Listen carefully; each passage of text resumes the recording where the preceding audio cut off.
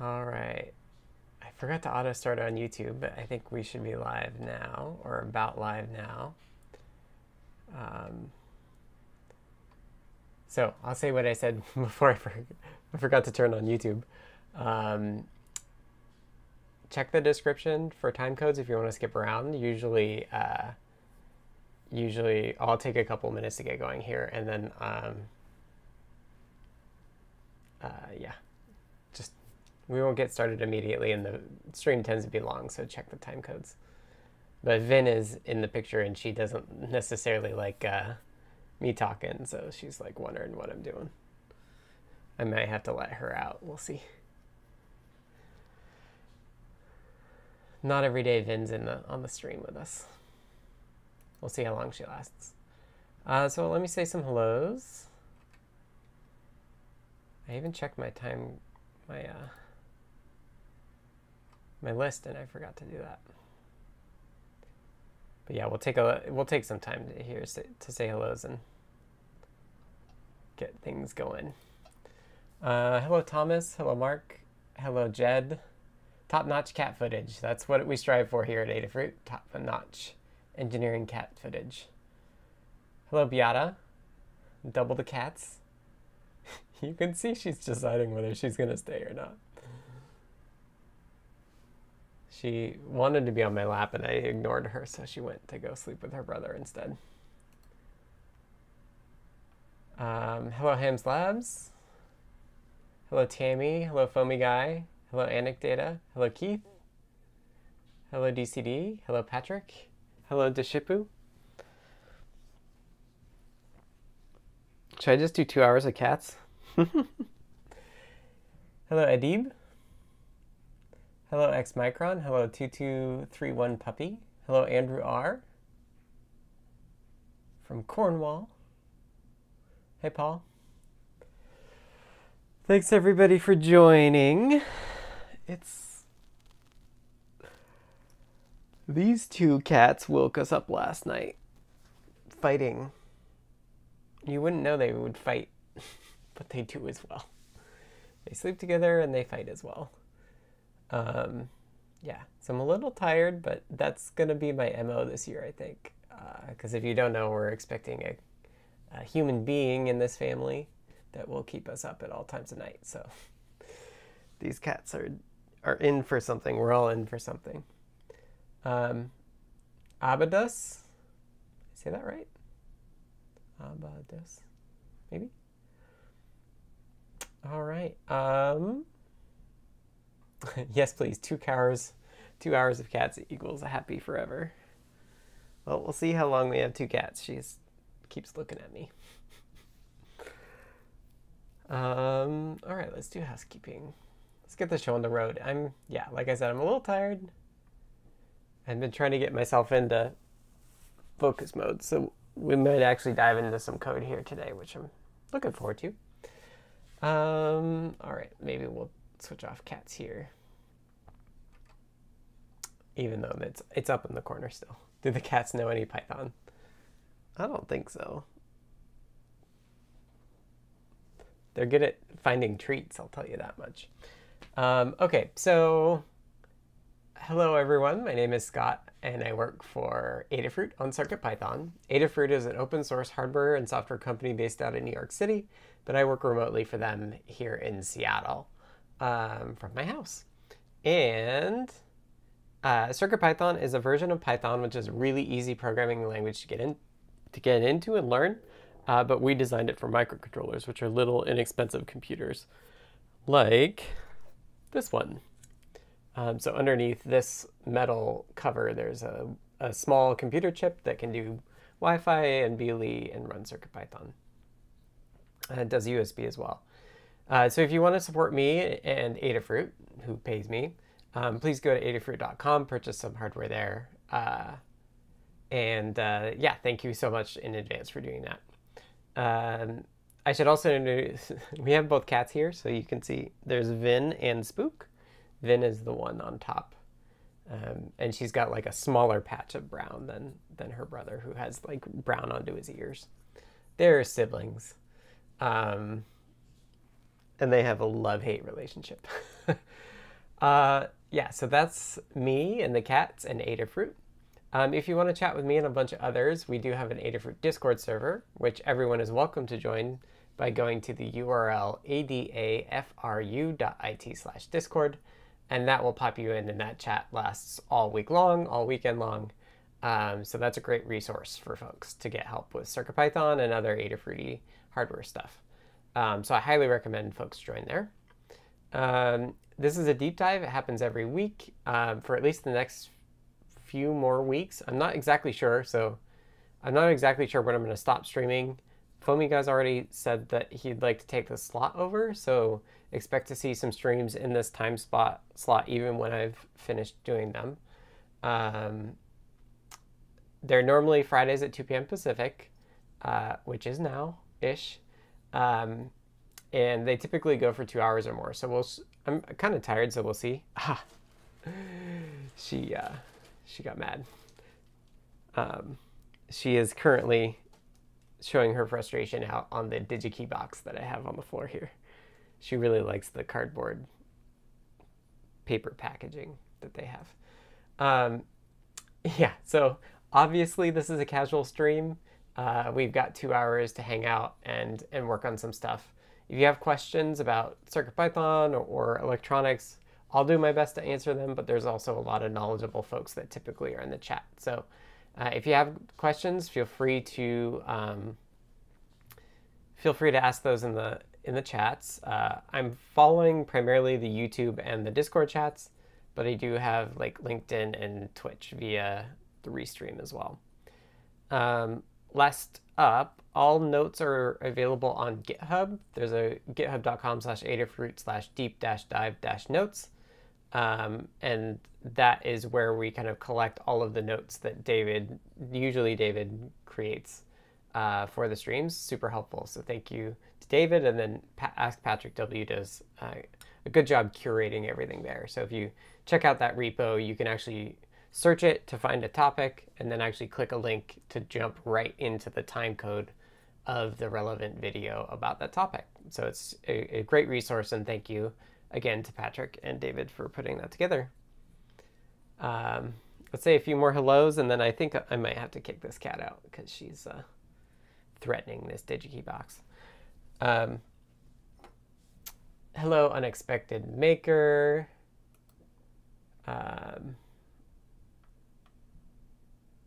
Thank you for posting the link at Ask Patrick W. Sounds like Hams Lab starts a new job, so congratulations. Congratulations on the new gig.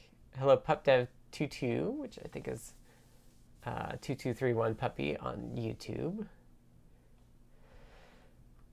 So, yeah. Patrick says, I fix issues with the GitHub Actions to make that work as a hobby.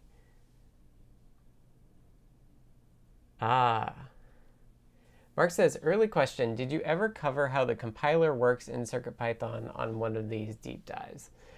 I don't think so. I saw your question about the linker.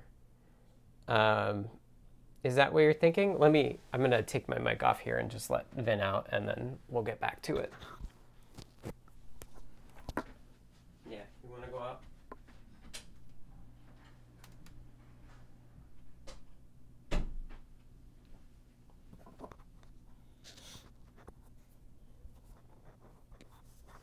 Bad Abby's asking Unexpected Maker when Unexpected Maker's S3 boards will be available. Maybe I should stand. I adjusted my desk a little bit, although that puts me a little higher. I like it a little bit higher when I'm standing, so I'll do it for a little while.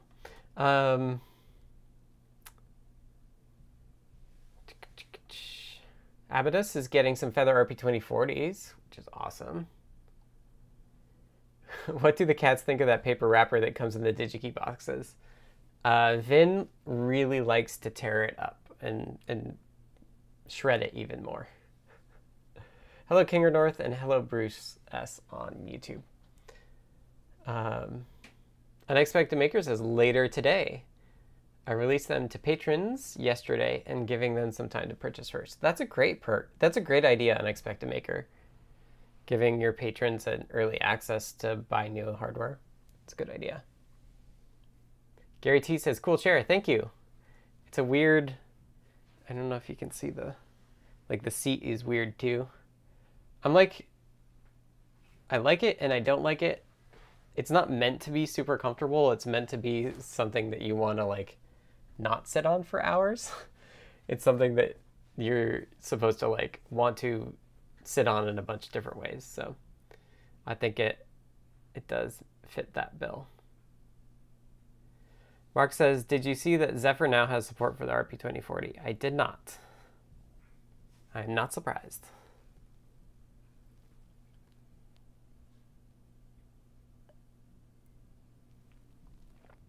Mark says, looking from both points of view, Linker was for the actual linking of the CircuitPython core and just general knowledge.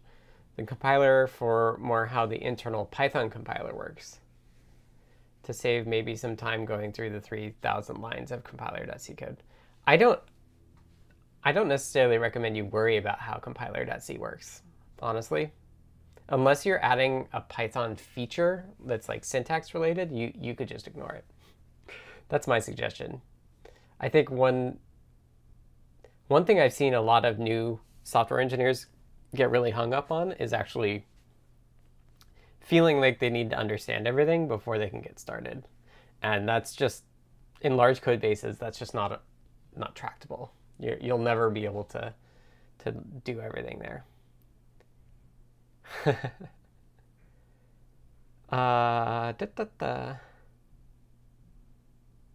It's the least I could do for them, put out the dramas of me getting to this point. Hamslab says, I'm curious about your shirt. It looks cool, but I can't figure out what it is. Well, let me step back. I'll show you my shirt. This is a local band.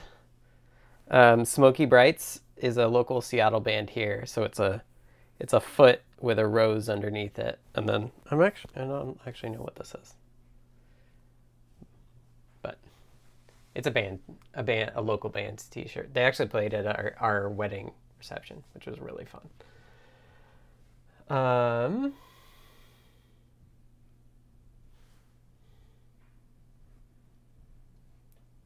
I'm sure Adafruit would be happy to stock the S3 boards.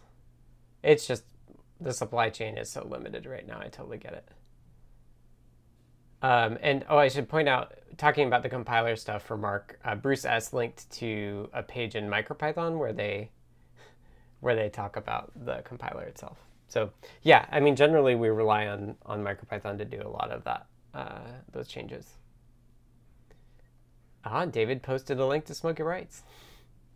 Yeah, I'm huge fans of theirs. I've followed them for years. So one thing that my partner and I are trying to do is trying to figure out how to support local. And one way to support local bands is to buy their merch. So she's gotten me a lot of different local t-shirts from like local music venues and local bands.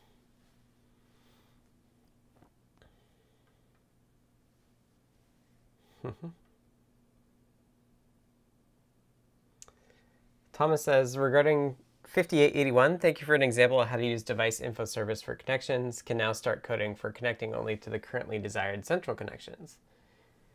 In the future would be desirable, but enhancing the ability to find out more about the centrals behind the connections in the future would be desirable. No need for now to go into more details of this right now.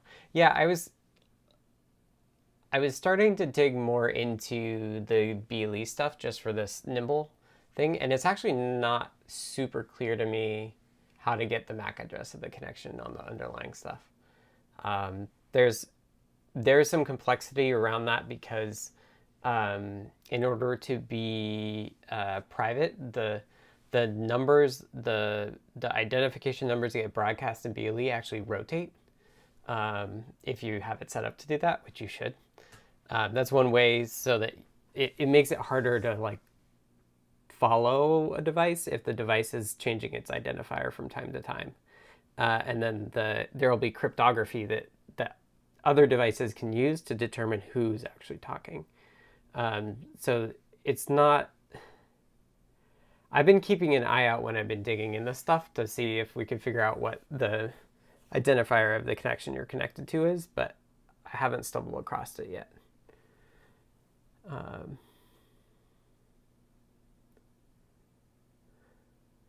I always think that deep diving with Scott is the perfect Monday activity to make us all happy. My Mondays are usually pretty busy. I like ordering from DigiKey too. I tend to buy a lot of stuff that's not super urgent from DigiKey.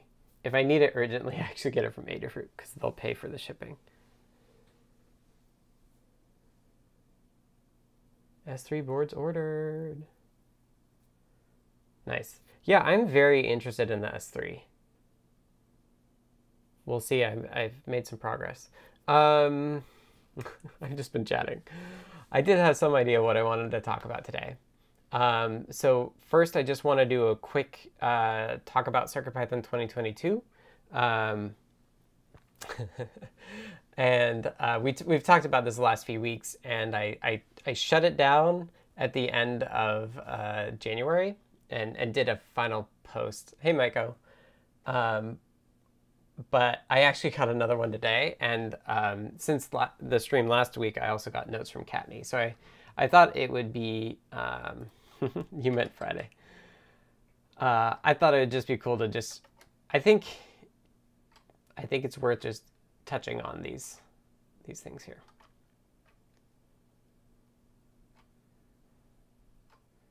So let's go to, nice. People are purchasing from Unexpected Maker. That's awesome. Way to support the maker community. So here's the desktop. Let me scooch this window down.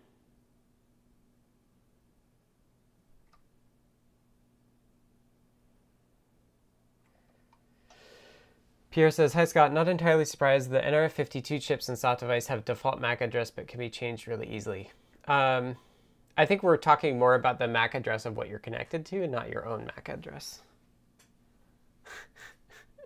You can spam the channel with S3 board stuff, that's fine. We're talking about S3s today. It's related. Okay, so I just wanted to briefly cover, I think it's only these last two that we haven't covered yet. Did we do Go Little Dog? Async support, FIDO, USB stuff. The WPA3 should be pretty easy. I think it's just a setting, but I don't really know.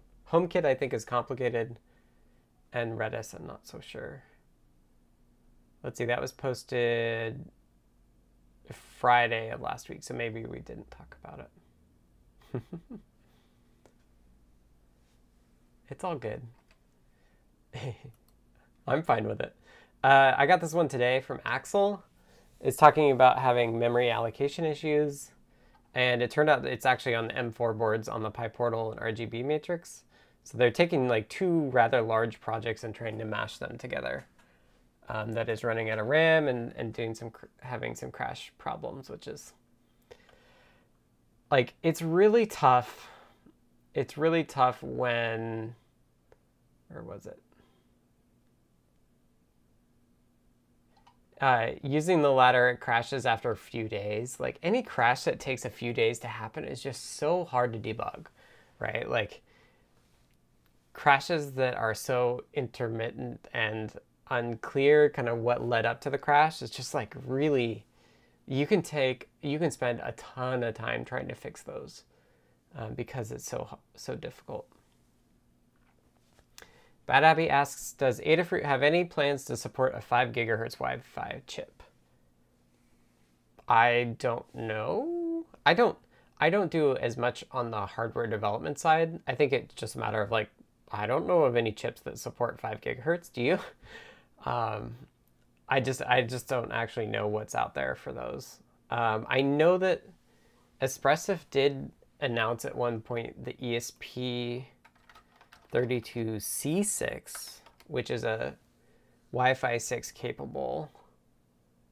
It's not available yet, but it's Wi-Fi 6 capable. But I don't know if that's... It's still only 2.4 gigahertz, not 5 gigahertz. So I don't know of any plans. We're focused pretty much on this on the S3 right now. It's kind of at least what I'm working on. So the last thing I wanted to highlight for the CircuitPython 22 is Kattni's post.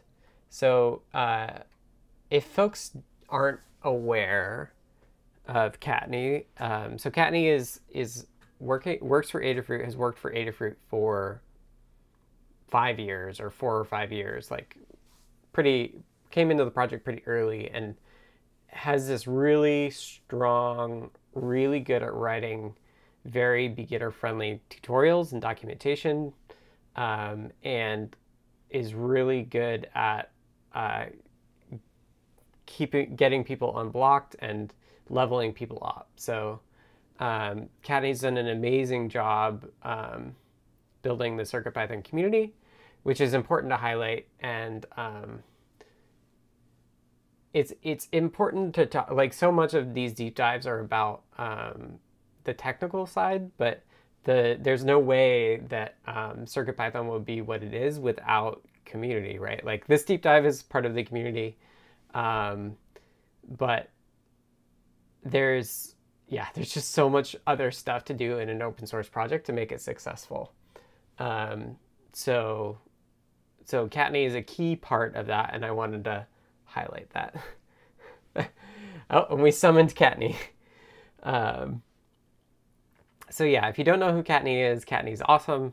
And so I wanted to take the time. She got me her CircuitPython 2022 at the start of this week, and so I just wanted to highlight it, even though it's not.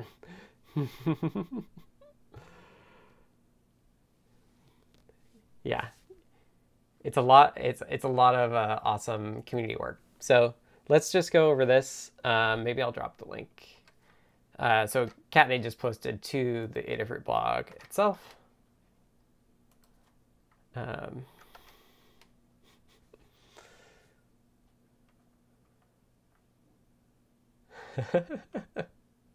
We're confusing Kattni. Okay, so...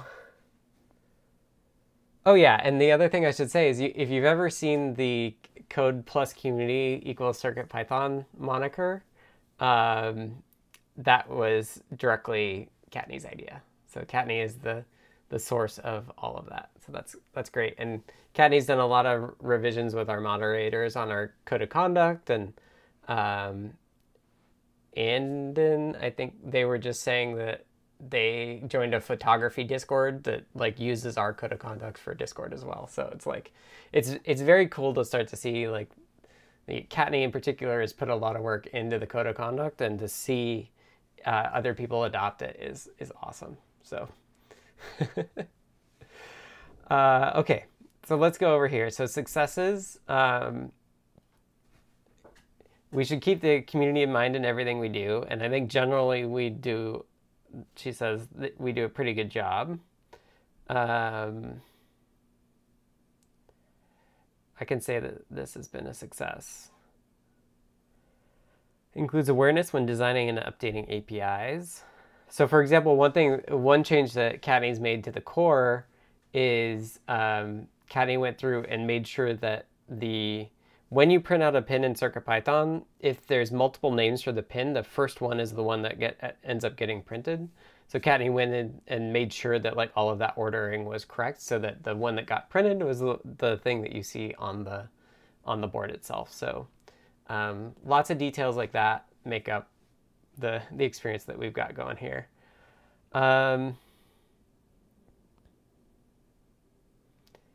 The documentation and support needs have regularly been discussed in applicable pull requests, and we have had consistent follow-through.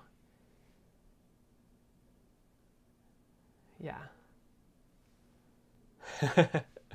Probably has the most CircuitPython-y post of CircuitPython 2022. Yeah, and I think it's important to also remember that, like, the beauty of having a community is that people complement each other. So, like, Kattni's a great complement to what I do and what I don't do. So I think that's a large part of it that is important to realize. It's important to realize that a community can run a project, and in the same way that when we do our meetings on Mondays and we do hug reports, like no single person of us needs to know everything that is worth thanking people for in hug reports, but collectively we can shine the light on other people and the stuff that other folks are doing. So there's a huge strength in having a strong community. So okay, so room for improvement in the last couple years. One thing she pointed out last year and still wants us to continue is we do this annual planning. Hi, Aza.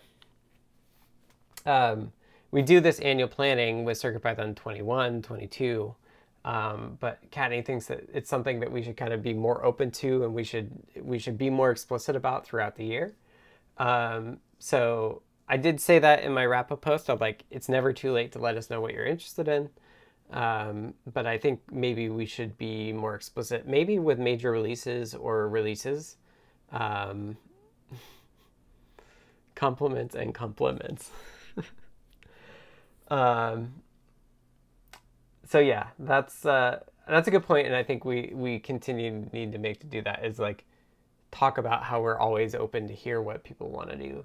That doesn't mean we prioritize what people want to do, but I think it's really helpful, and I've talked about this with CircuitPython 22, is that it's really helpful to just say, hey, I'm interested in this thing, and then we have spaces where people can collaborate to make those things a reality, right? And one thing that I've always tried to do myself is that I always prioritize unblocking people above any of the technical work that I'm doing, right? Like I do emails and I do reviews every day.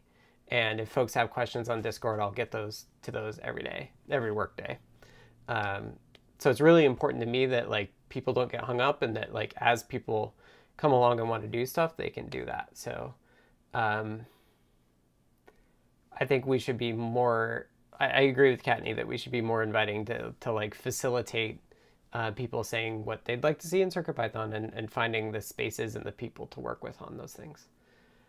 Okay, so let's see, this second paragraph is talking about keeping up with issues and pull requests, and this goes very much into what I was just saying of like, it's no fun as a new contributor to like create something and then let it languish and not actually see it be contributed to the greater good, right? Like the main project. So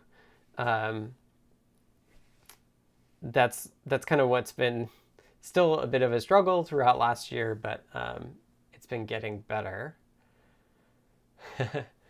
JP Constantinow says, I was reminded recently about the proverb, it takes a village, and CircuitPython is no different. 100%. But it is really like a shift. Like it's sometimes really tricky to recognize that it's worth the time, right? Like it can be really hard to believe that it's worth spending an hour and a half on emails every day and forum posts and things. Okay, so let's see. Looking ahead to 2022, it is incredibly important to build up those around you. That's been great. Kattni's been mentoring folks.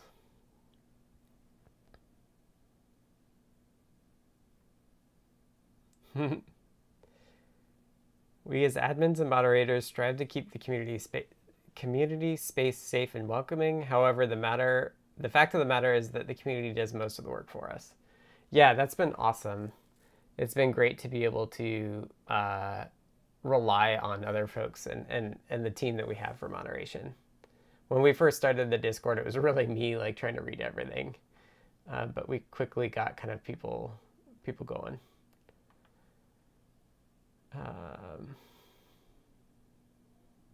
Oh, nice. Hams Lab says, I started an EFF group here in Buffalo and used that code of conduct.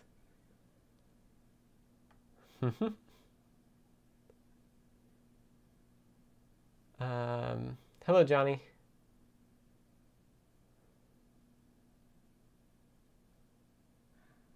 Okay, let's keep going.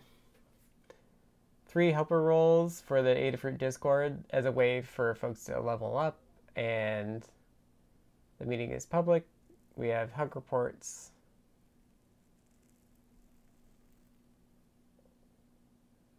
So this section here is pointing out that Hug Reports is actually still limited to the people that are able to make the Monday meetings, and Kattni is saying here that we should make more of an effort to put Hug Reports in the Hug Reports Discord channel, because it's kind of an asynchronous way of doing it. We can just kind of like do it all through the week and include people that can't make it to the voice meeting. So I think that's a good point.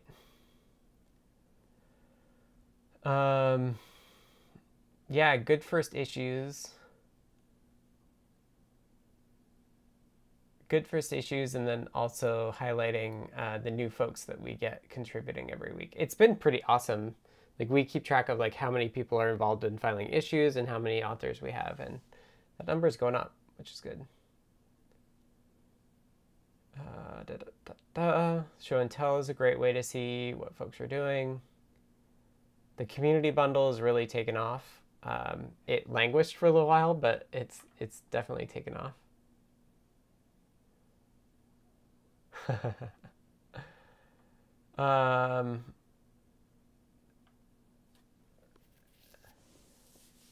And then for 22, Foamy Guy is going to be able to spend more hours working on Adafruit stuff because we're paying Foamy Guy part-time, which is super exciting. And Tim, who's Foamy Guy, has already like really made a dent in the backlog of library PRs. So that's been really awesome. And like I said, the plan is for Tim to take this time slot when I'm out on paternity leave. Then Kattni says thanks to Anne and Tim and Bruce for the graphics, and thank you to the moderators, Adafruit, Limor, and PT. And then says, we say Code Plus community equals CircuitPython. The more both CircuitPython and the community grow and evolve, the more true the aphorism becomes. I want us to continue to remember that CircuitPython requires this community. More importantly, I hope we can properly express to the community what their importance to us and CircuitPython. Thank you to everyone for being a part of it. I'm excited to see what happens next. So thank you to Kattni for reminding us all of the different components that go into building the community that we have. And thank you to Kattni for her hard work, and also all of you as being a part of that. Okay, let me get caught up on the chat here. So Aza says, anyone successfully using Platform.io, VS Code, Wintel to build and upload Arduino or IDF to the Adafruit QT Py ESP32S2?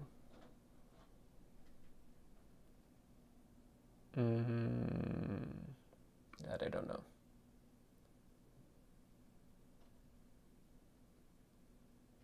Do not know Platform.io.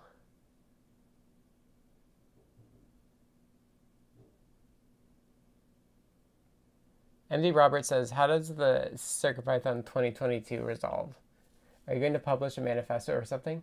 So I think I did try to do that in previous years, but it's tricky.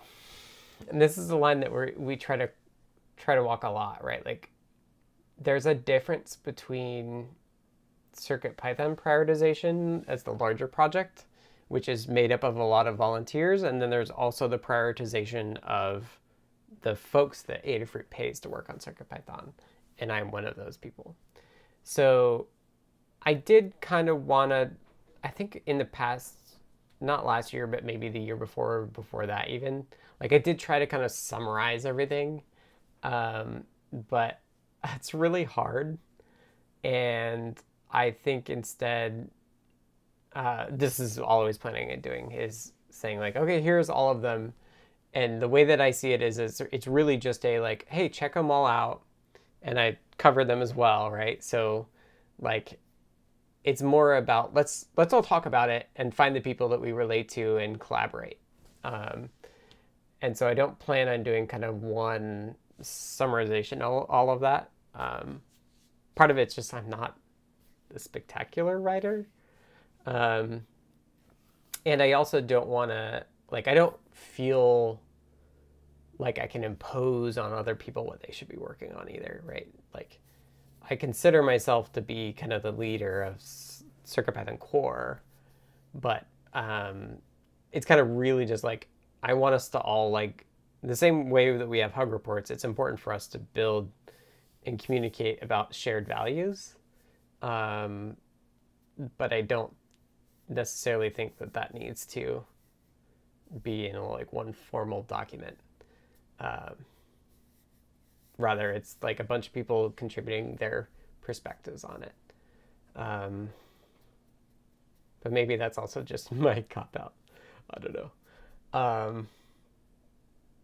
I think the other piece of this annual planning that we do, the CircuitPython 22, is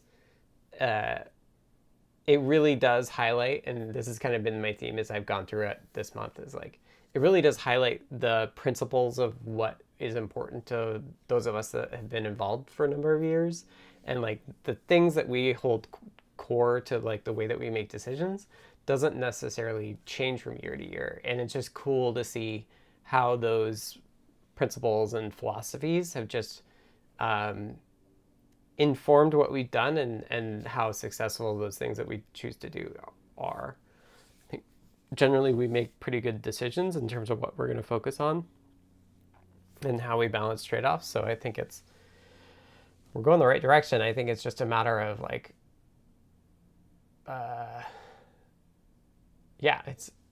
it can get hard to go in the same direction for a lot of years if you think you're done. But I think it's important to remember that things are really quite hard still. So I think there's more room than we think there is, which is different from the like idea that that you can get bored of doing things. But yeah. Thomas has a question. I asked on Discord, but nobody seems to know the answer. Does anyone know about a driver for Windows to make a Bluetooth COM port to the Adafruit BLE Services Nordic UART service accessible by standard Windows operating calls? The Bluetooth 2x, 3x SPP serial port profile is supported out of the box in Windows, but Nordic's UART seems not to be. Yeah, that I don't know. I don't use Windows regularly, so that's part of it. But if any Windows folks out there know how to do UART over BLE, reach out to Thomas. And Paul points out that Kattni will be the first guest on Paul's new CircuitPython Show podcast. Tammy says, the principles and values of the community and of Adafruit's culture are, I think, the secret sauce of the community piece of CircuitPython. And then Pierre asks, when is the first CircuitPython Show podcast scheduled to be out? And Paul says March 1st. And thank you to Paul for doing that. I should say that Paul and I recorded our episode already, and it will hopefully be good. Should be good, but I think Paul is thinking I'm going to be the 6th episode, so it'll be a little while. I might be on paternity leave when that comes out, but I'm sure it'll be good. Okay. Any other questions, or should we dive into some Bluetooth?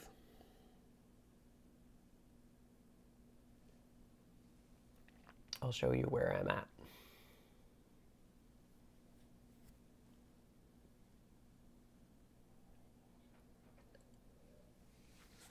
I'll take a cat break here. Do I need like cat break music? Spook all on his own.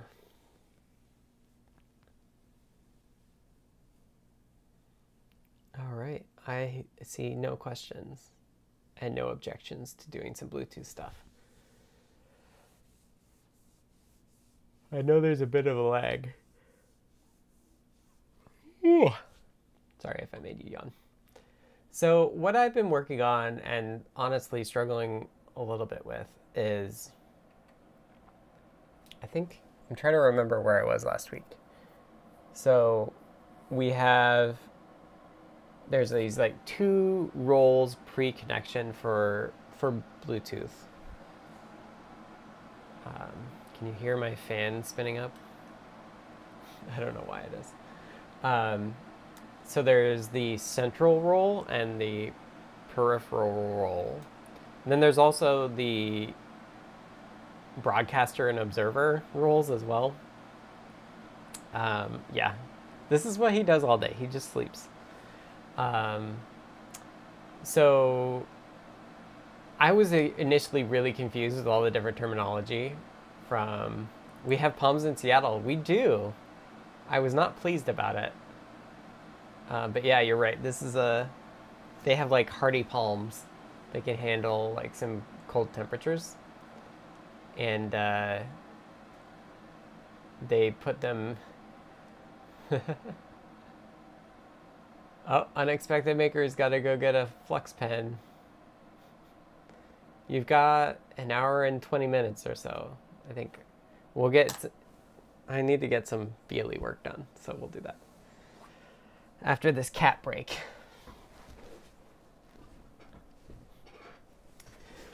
So let's see.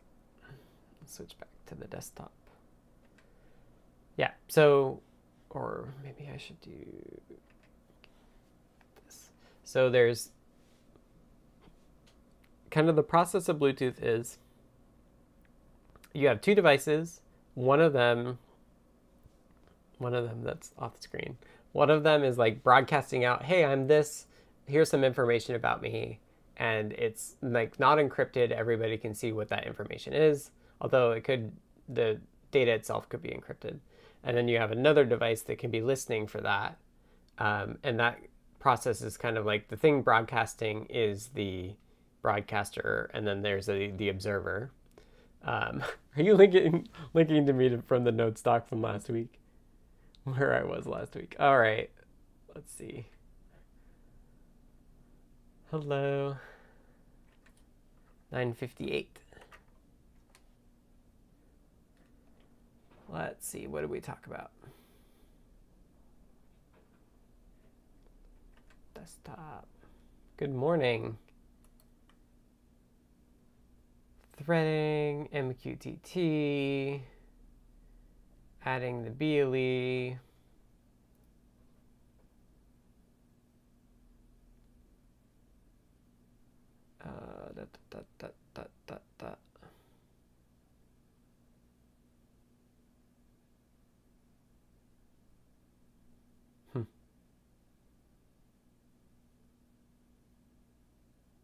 Wait, no, this isn't last week.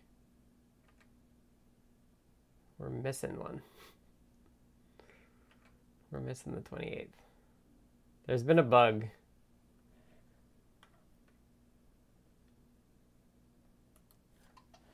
You might be able to get the transcripts from the YouTube API. Anyway, so I think I did scanning and advertising. And then, so that's the broadcasting and the listening. And then the next step after that is initiating a connection. And so what I did manage to do is I got it so that it could advertise and then connect and then disconnect. And, but that was only me connecting to it instead of it connecting, or my phone connecting to my test device. Rather than the reverse. So there's like the person that broadcasts and the person that scans, and then the person that scans is typically the person that initiates the connection, and that's known as the central, and then the person that they're connecting to is known as the peripheral role. And then once you've established that connection, there's a process to discover the services that each side presents. So for example, like an iPhone will present you with the device info service, the current time service that allows the other device, regardless of whether it's central or peripheral, to request information from the other device. Which I guess is kind of hard to understand. So let me just get into the actual stuff. So if you look in the Adafruit CircuitPython BLE repo, there's an examples folder, and there's these two, the things that I was trying to do. Well, I added a couple new ones. For Thomas, I added this device info service, So this allows you to just do this generic advertisement and then print out once you're connected to something, printing out the manufacturer and the model of the thing that connected to you. So it's the peripheral role because it's advertising, and then it's the client of the device info service on the other device, which is the server. So there's a lot of different terminology. It does make sense, but it took me a long time to kind of get over that hurdle. So I added that one, and then I added just like this other simple advertising test that doesn't require any of the services stuff to work. And so the next thing I was looking at getting working on the S3 is this, is there a battery service available to, we can see. So in here we have Adafruit BLE, and then we have services and standard device info HID, but I don't think, oh yeah, here's battery service. So if it's in this dunder init, that means it's kind of like you import the name of the folder and then you'll get it automatically. And one thing that I did that's kind of weird, but I'm still pretty happy with it, is I used a very declarative form of Python. So there's this object battery service, and you say like, oh, there's a uint8 characteristic on it that has the max value 100. You can read it and you can notify. So maybe this is what we should talk about today, because I don't think I've done a good job explaining it, and somebody was telling me I should write a guide for it, and I'm not a huge guide writer, but maybe covering this is a good plan. And it matches with how I titled it. So there's two main terms or things that, or specifications that they'll talk about for BLE, Bluetooth Low Energy. GAP, and GAP is the thing that manages advertising and stuff and connecting. And then there's higher level stuff that is GAT, which is the attribute stuff. And we did talk about this last week because I remember asking what they stood for. So this library is really building on top of GAT. So GAT is the process of providing services to the other device that you're connected to, or other devices you're connected to. And then the reverse is being a client of the services or servers that the other devices provide. And one thing that I try to do that's kind of weird, but I think I did manage to do, is make it so that you can have one object be kind of both. So what does that mean? So if you are let's just use the examples as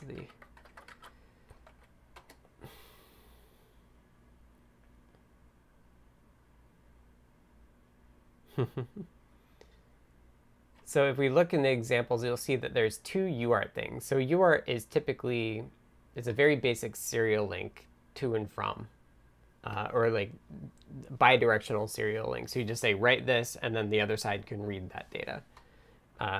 And so we've got two things here. We've got a client.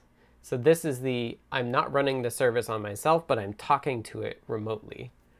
And so the way that works is you say, oh, if I'm connected to something, and what you can do with this library is you can say, if the service is in the connection, and then this is Python fanciness. So this is known as a comprehension. So I think it's better to read it kind of like this. So for every connection in our connections, do this thing, which is check for a UART service in the connection. Hello, mate. 507. And then it runs an any call. So if any of those are true, then it will be true as well. And then if that's true, we're connected to something that provides the service. Now we try to find the connection that actually provides us the service. And then this is how we get an instance of a UART service class. that represents the service on the other device. So we say, within the connection, give us the UART service. And then what we can do is now treat it like a UART. So we can write to it the words or the characters echo, and then we read each of the bytes back and print them out. And then we loop around and do the same thing. So we sleep, and then we do an echo again. So what you should be doing is you should say echo, and then from the other device you get echo back. If you're not connected to something, now you've got to start scanning to find a device that says that it provides the UART service. So that's what this is doing.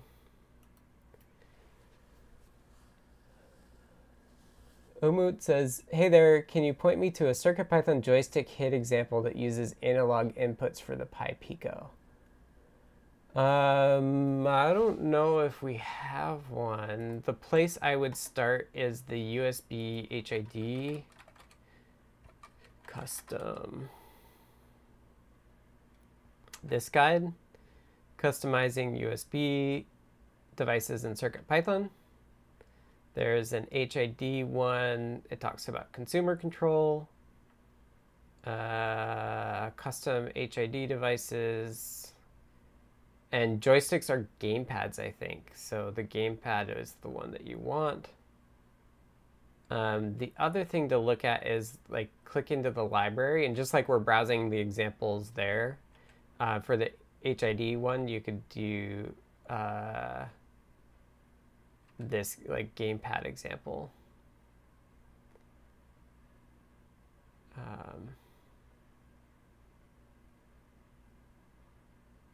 There's a move joysticks. So what you'll do is you would do like an analog read and then say move joysticks between those numbers.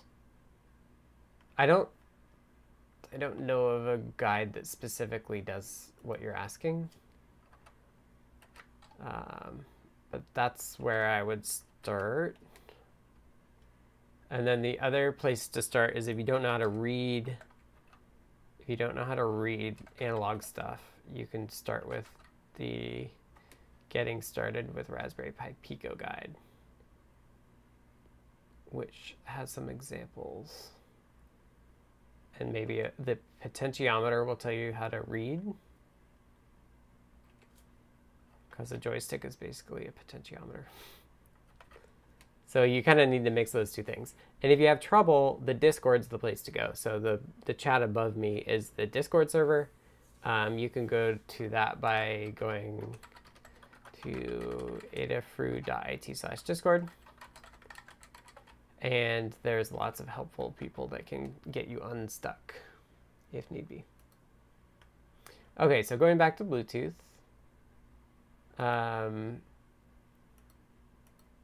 So this is the client side of interacting with the service. And then on the server side, this is what it looks like. So you just create the object. And it's the same object that does both things, but the way that you create it or get it dictates whether it's like a local or remote. But it's like the same definition of the characteristics, which has some trickiness underneath the hood, but I think it's actually quite cool once you learn how to do it, is that you just declare the characteristics in your service, and then you've got both your client code and your host code. So here's what it looks like on the local server side. So you're serving the UART service. Lots of terms. So you create a provide services advertisement. This is a way to say, hey, I provide this service to everybody that's around you. You don't care who connects to you. And then so you start advertising that, and then you just wait for somebody to connect to you. And then once somebody's connected, or while somebody's connected, you read a byte. If there is a byte there, then you print it, and then you write it back to them. So it's echoing it. So pretty simple. I think this is the simpler of the two things. But that's kind of like both perspectives of using kind of services over BLE. Turns out that this part is making this side work is actually gonna be kind of hard, unfortunately, and it's hanging me up on this work that I'm doing.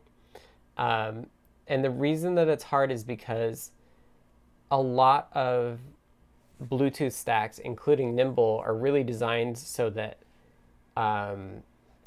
it's just designed around the idea that you know all of the services that you're going to do up front before you start up everything. But that isn't the case for CircuitPython, because you could actually have Bluetooth running when you actually get to this point already, particularly with the BLE workflow, where CircuitPython has its own BLE services that it makes available so that you can see the serial output and also so that you can edit the files. So there is going to be those two services already, plus there's two other standard services that are basically required.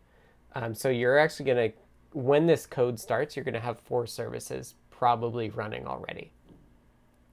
And the thing that some stacks don't do, and what Nimble doesn't allow for, is that this UART service instantiation is adding a service that we want to provide. And the Nordic soft device that we use on NRF 52 is okay with us adding services, as long as when we add them kind of all in order. And we should talk about what makes up a service. I don't know if we probably talked about this before when I did BLE workflow, but I don't remember. We can recap it. Thanks, Pierre. Have a good one. Have a good weekend. Yeah, so what makes up a service? Let's talk a little bit about that. A service is kind of like a collection. So the primary thing that you're reading and writing are what are known as characteristics.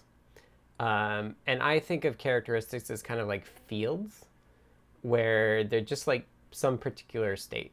So at the simplest level, Pierre was talking about like the battery service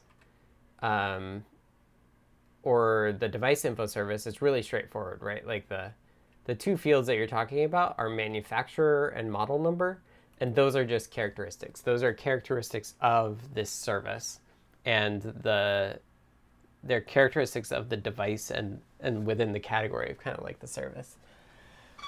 So that is pretty straightforward.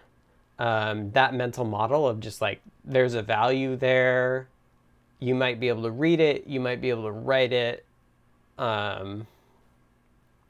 That's pretty straightforward. Where it gets trickier and trickier is that things like the UART example, where it's not really that you have like values that you have state for, but rather like a stream, like a continuous stream of values. And that's where the model that they went with all this GAT stuff, kind of, it gets weird.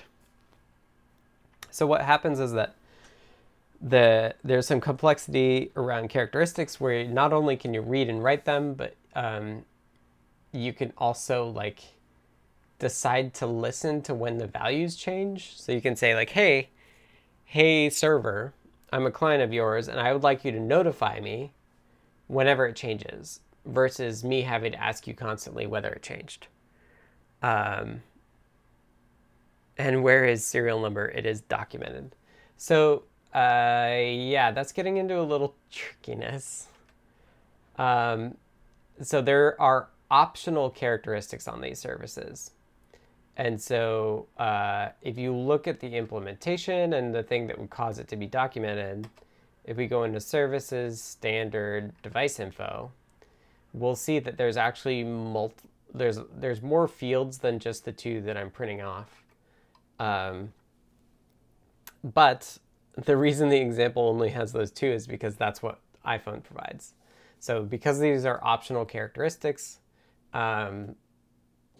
the version of the device info service just on the iPhone doesn't have it. So if we actually look at Bluetooth.org,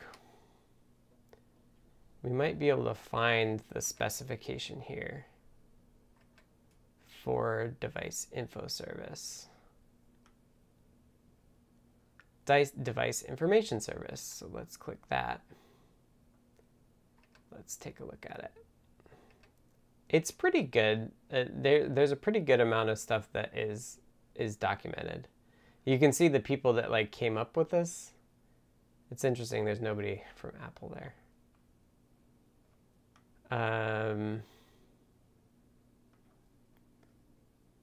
Nothing like reading specs. Yeah, so the service is a primary service, and then there's these UUIDs, which are, what are they? Universally unique identifiers, maybe? That's what it means. Basically, they're big, long numbers that are meant to be unique to identify a service. And then there's also UUIDs for characteristics and descriptors as well. So descriptors are like state on characteristics, which is probably the clearest example or the simplest example is you can have a descriptor for a characteristic that is like a user-friendly description of what it is. Like there's a user description characteristic that you can add to all of. There's a user description descriptor that can go on a characteristic so that you can discover it dynamically. And that's really the thing about where it is. So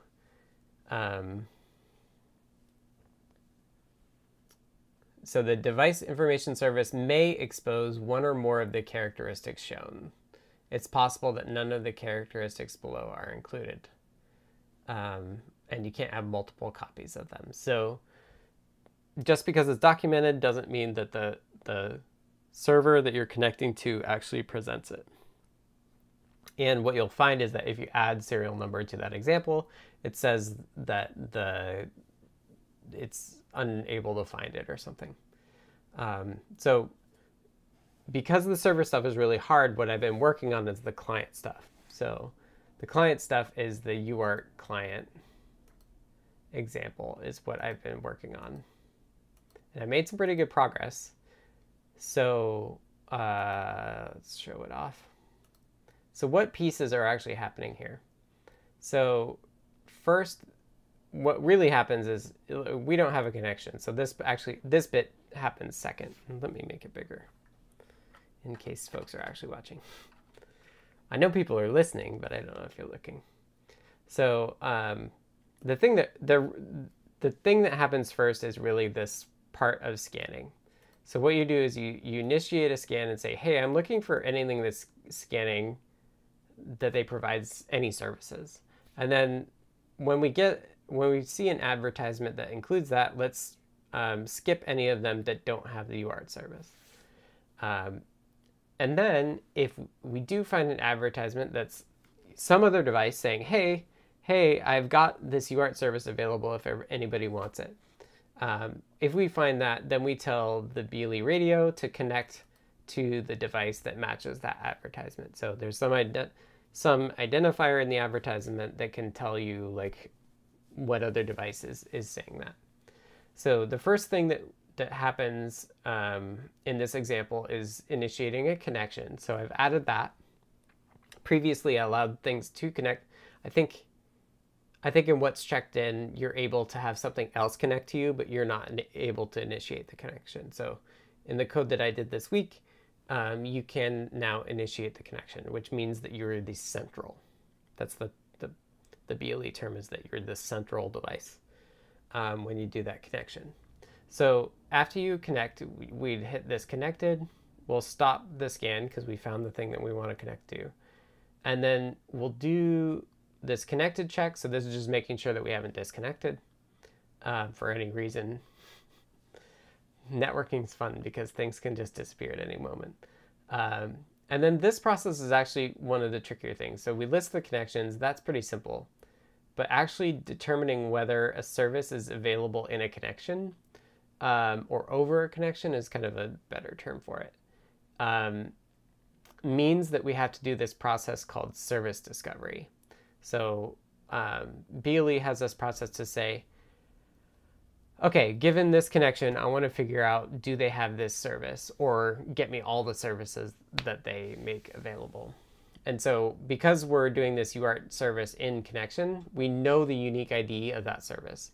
So when we say, hey, I want to know if this other device that I'm talking to or this other device I'm connected to, I want to know if they have UART service.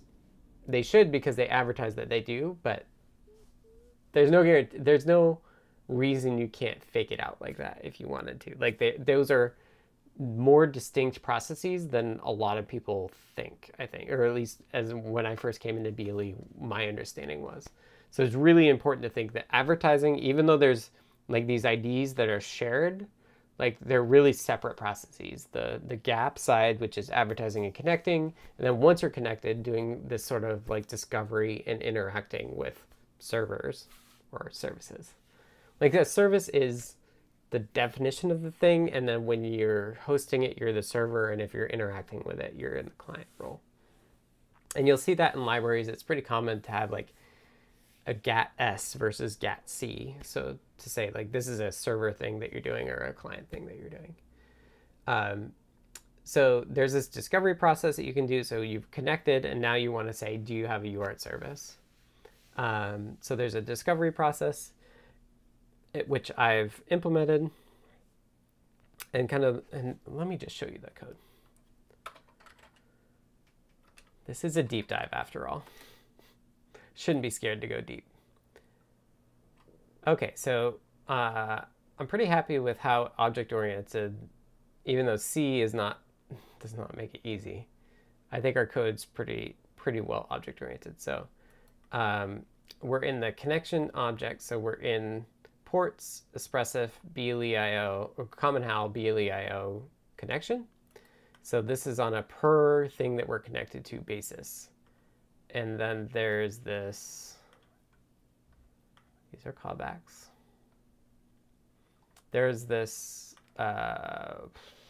so functions that start with Common HAL are things that are kind of mirrored, that are exposed in Python land. So there's a Python equivalent to this. And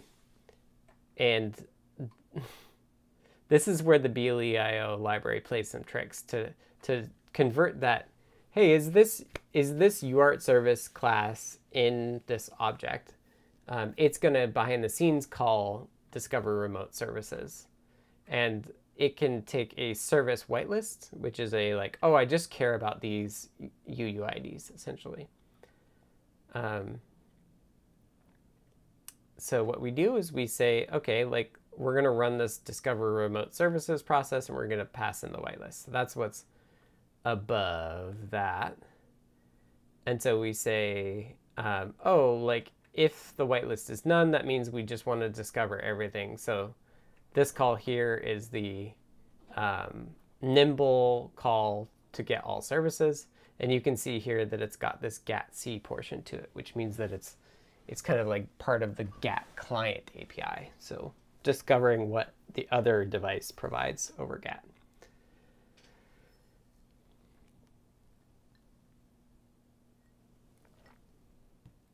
So one of the things I've been having to learn a lot about is what's really common in the Nimble API is that you give it a callback. So you give it, so this here is actually a function pointer, and then the next parameter is the object that gets passed back to you when that callback's called. So what we have to do, because we kind of expect Discover Remote Services to be blocking, meaning it does the whole process and then returns.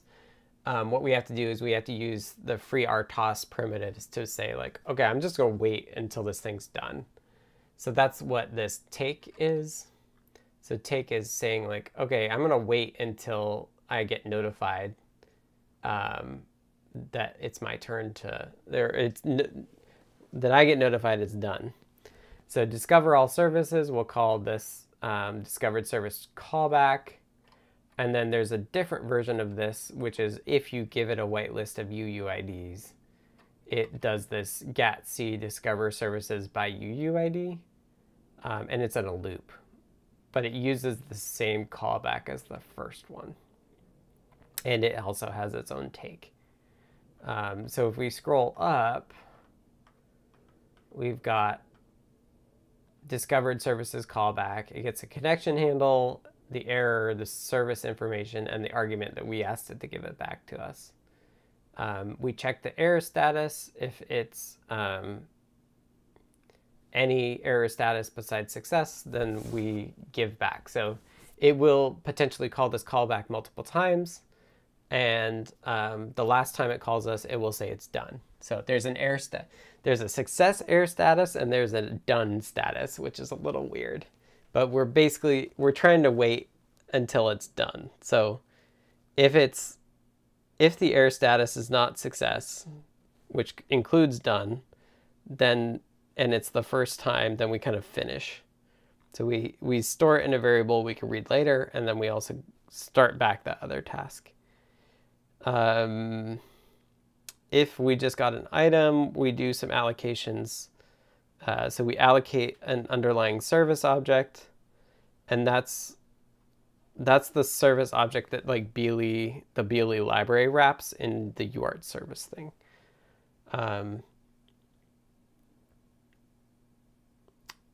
Yeah, so service from connection creates a service object that is remote. And then the GAT stuff is like, there's a big long list of all of the services, characteristics, and descriptors that are made up, that are available. And they have these unique numbers for each of them, which are called handles. So the handles tell you like what index in that table the thing is. So when you learn about a service, you'll figure out what handle range encompasses the service. And we have the UUID of it. So we'll make an object of that as well. And then we add it to our remote service list. Going back down to discover remote services. So we've done it either one of two ways. We either discover them all, or we're discovering them by UUID. It does take time. So discovering by UUID will be faster, because instead of discovering that whole table, you're going to discover just the section that you care about. And I think there's like a lot of back and forth and stuff. So if the connection process or getting that the first time is slow, then you might want to try to do just the services you care about. So once you know the services and their ranges, the next step is to discover all of the characteristics. So that's what this call is doing, is discover all characteristics. Again, it's GAT client, and now you're doing it. You're saying, I want all the characteristic info for this section of the table that is all of the things for the given stream. So that's where you're using the services start handle and end handle to like narrow down what part of the table you care about. There's another callback to get that information. And then lastly, you do that again. So for every characteristic, now you get all the descriptor stuff, and that's what this is doing. And there's appropriate callbacks here for each of those things, but they're not that different. There's some like data differences between the things. Like here's properties about whether you can write or read or notify or things on different characteristics. But kind of fundamentally what services, characteristics, and descriptors are doing is they're creating the objects for you to use later. Even though the objects have like slightly different data in them. So once you've done that, now we're back up at the common HAL. We create a new tuple and we put it back. Patrick says, missing show notes are live in the repo, and maybe I fixed the bug with adding the thumbnails that was breaking the action. Nice. Thank you for doing that. All right, well, that's the weeds. But this is something that I got working. And so once you're able to discover the service and creating all those objects, now you can use them. And so I've been working, you can see here, I've been working in characteristic a bit. I think I'd actually written some of this code before, but I hadn't tested it. So now I was able to write stuff. So we got 45 minutes. Let me actually run the example code. So I've got two things here on my desk that you won't be able to see, but I'll tell you what they are. So first I have, whoa, that camera's closer than it used to be. This is an NRF 52840 board, our Feather. And on this side, you can see here that's kind of got this similar like module on this. So this is the first chip that we supported with BLE.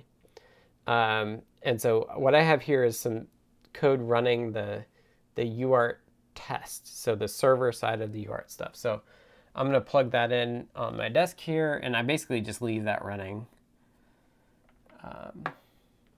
as something that I can connect to from the ESP.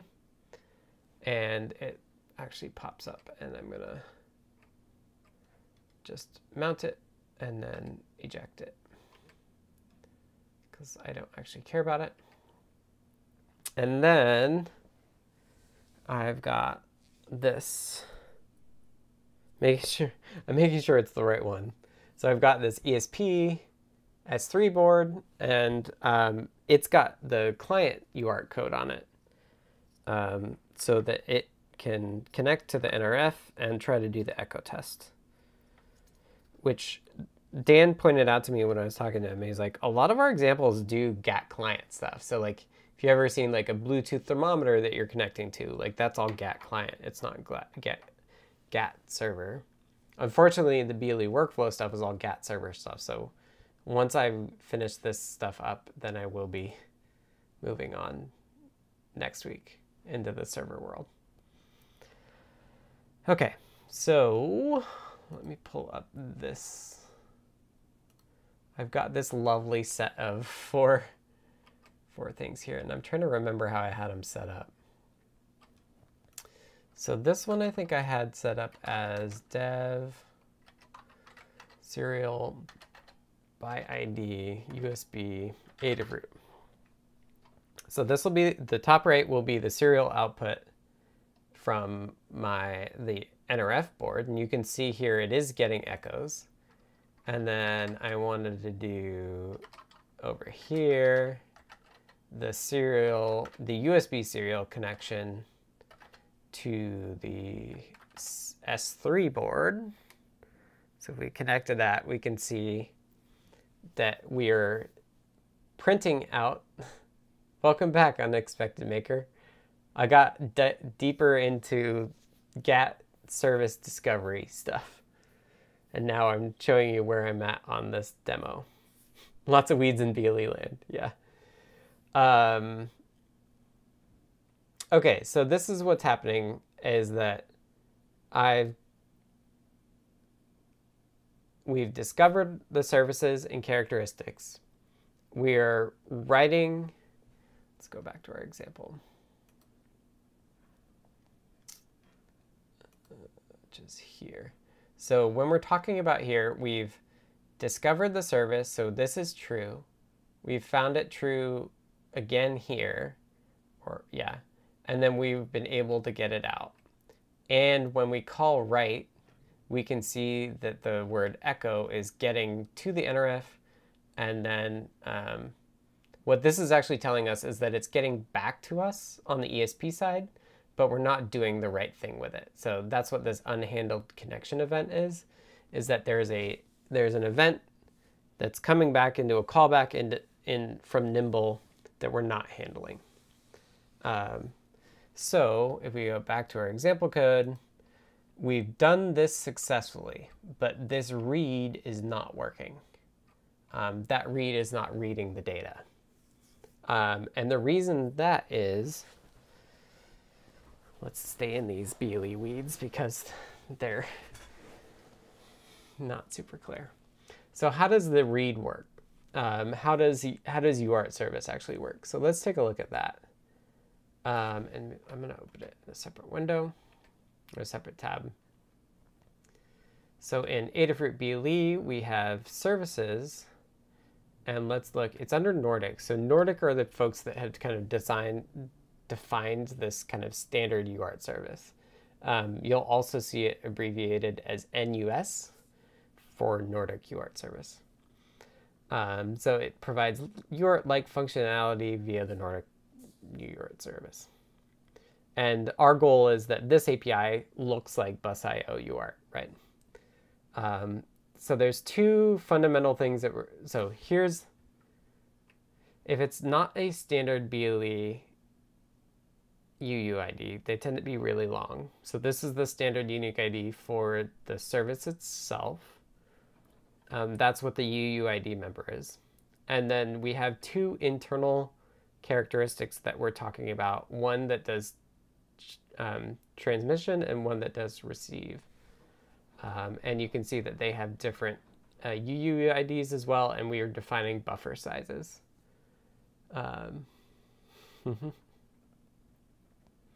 So then we have to do a little fancy stuff here.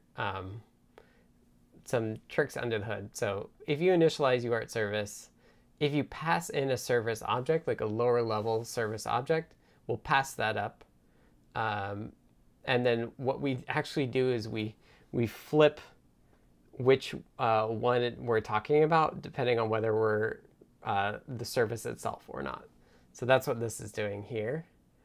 And we call ourselves connectable to, which I don't know why that's there. That seems weird. That's an advertising thing. So how read does is read just reads from the RX. Read into reads from RX. And read line RX in waiting, reset buffer, and then writes to TX. So we have stream in and stream out, and they actually get, these are related. The TX and RX are names for the server side. So like if you're not the server,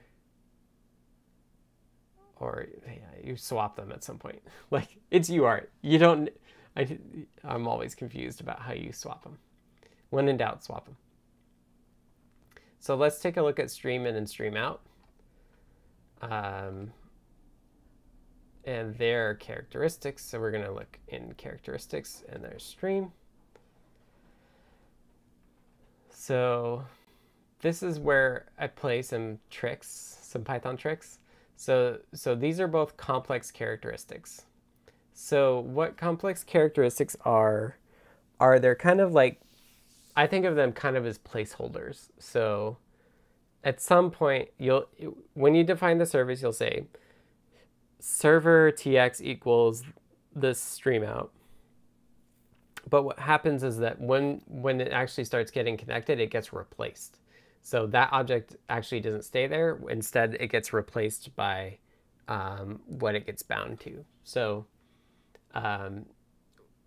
this initialization of stream out happens before the service object is actually created because it's a data descriptor, which means it's kind of like outside a function. This is deep Python stuff, but it's all in service of being very declarative at the outer level. So holding on to some settings, and then complex characteristics have this bind thing. So you can say, hey, I have this service object bind to it, and then it can do that at the top level, and then we have some specific stuff that we do. If the service is remote, meaning that we're the client, then we use characteristic buffer to, right. So this is stream out of the server. So if we are remote, there's stuff coming from the server to us and we have to buffer it. Otherwise, we have bound write stream, which goes the other direction.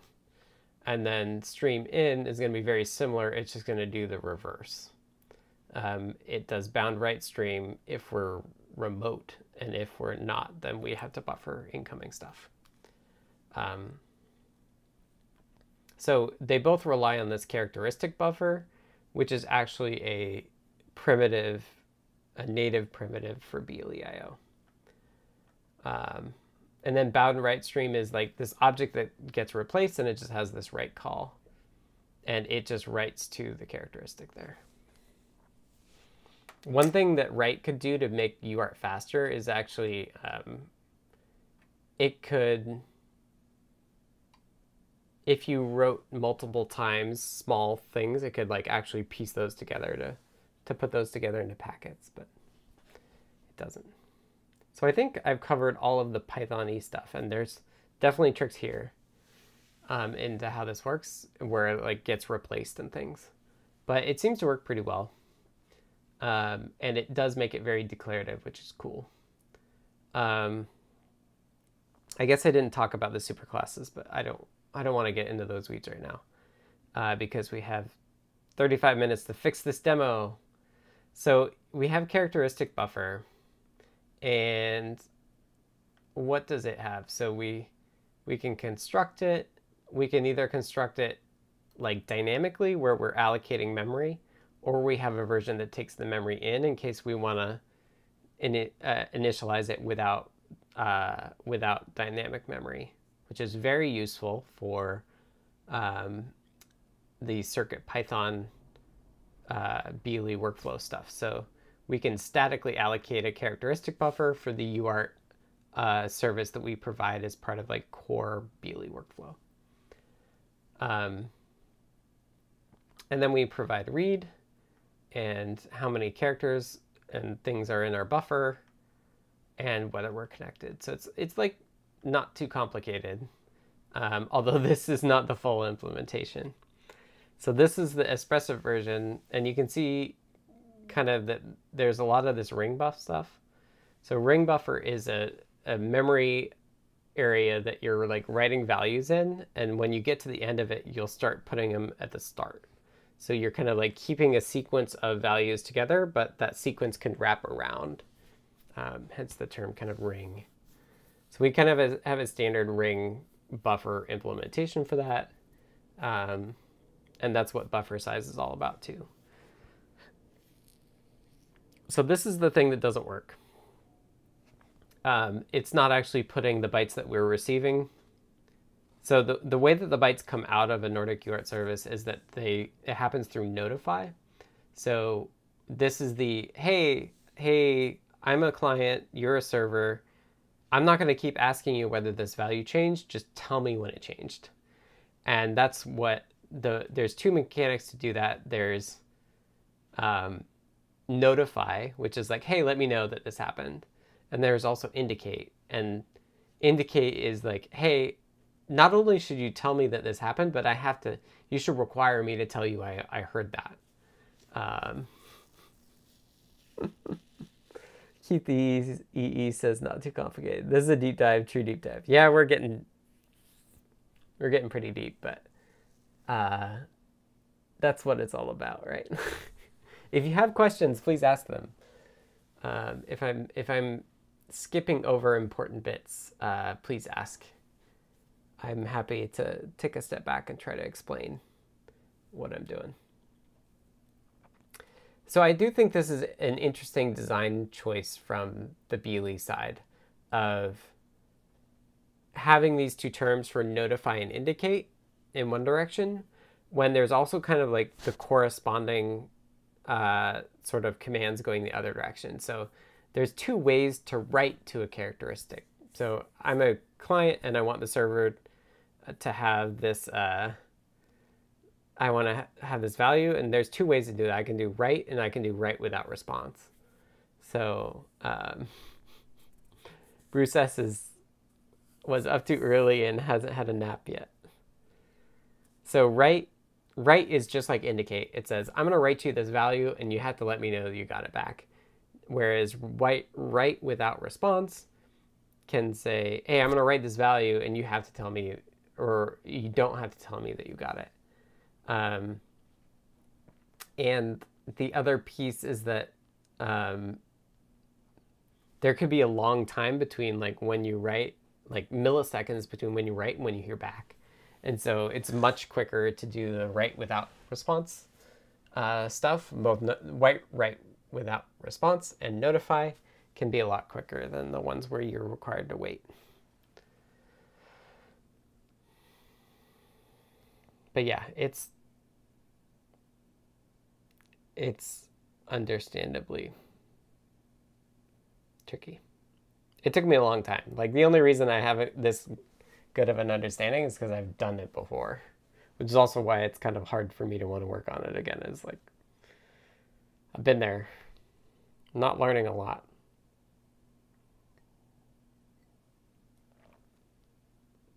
Bluetooth is tedious. Yeah. We haven't even talked about any of the security stuff yet. And the state that you're supposed to store with that. We'll get there, maybe. Or I'll hand it off to Dan. Hopefully I can at least do the server stuff. Who implements the security stuff? We did. Well, that was one of the things I was doing with the BLE workflow, is getting the security stuff kind of on by default. BLE has a lot of moving parts. Yep, I agree with you. A lot of what I've been thinking about is also trying to kind of figure out what our long-term BLE plan is, because we have the Nordic soft device, but the soft device in Nordic is actually closed source. Like, you can't look at it. It's just a binary blob. And so I think what I'd really like to see is like a version of like a Bluetooth stack that is very similar to TinyUSB, where it's just like we have one Bluetooth stack and we use it for everything. We use it for everything that has BLE in the same way that we use TinyUSB for all of our USB stuff. So that, like, my long-term goal is like, I'd love to see us just use this one BLE stack for everything. And that could be really cool too for the Nordic chips, is because we've talked about the NRF5340, which is the newer NRF chips. And that's not supported by a soft device. It's supported by Zephyr, but there's also, it's also supported, I think it's supported by Nimble as well. So Nimble could be the way that we go, just like, this is the stack we're always going to use.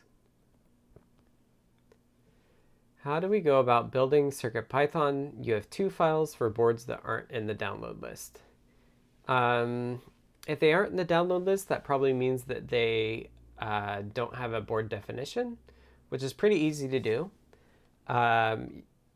There's 2 tutorials that will get you started, and as always, the Discord's a great place to get help. But if we don't support the board, you'll need to add a board definition. So here's the tutorial on how to build CircuitPython, and then there's also a tutorial to how to add a new board. It's faster for me to search my browser history than to find it on Learn. So between those 2 things, that should be able to, you should be able to add it, and then please submit it and we'll get it on the downloads list. That would be awesome. So I'm not familiar with TinyUSB. Is the BLE workflow moving to be TinyUSB but over Bluetooth, not USB? No, TinyUSB is more... TinyUSB is not workflow specific. In the same way that Bluetooth has this BLE stuff that we're talking about has layers, like USB has layers as well. So like USB has this lower level link layer, which is what they call it. The BLE also has a link layer. And then kind of on top of that link layer, there's this standard, it's almost like services like we were just talking about, right? Like, but what's the term? Like USB HID, USB MIDI, USB mass storage are all different classes and descriptors and stuff. So that it's very much like what is built almost on top of GATT in BLE land is also what you need for USB. So they're not... they're similar in the way that there's like protocol code that you need that sits atop kind of a standard hardware API. Whereas like the amount that you need to change chip to chip is actually not that much. In BLE land, in USB land, that's usually just like there's a few different types of packet types on the wire, and then it's all a matter of like putting those together. And there's like a pretty small API that you have to implement like on a per hardware implementation basis. But then there's also the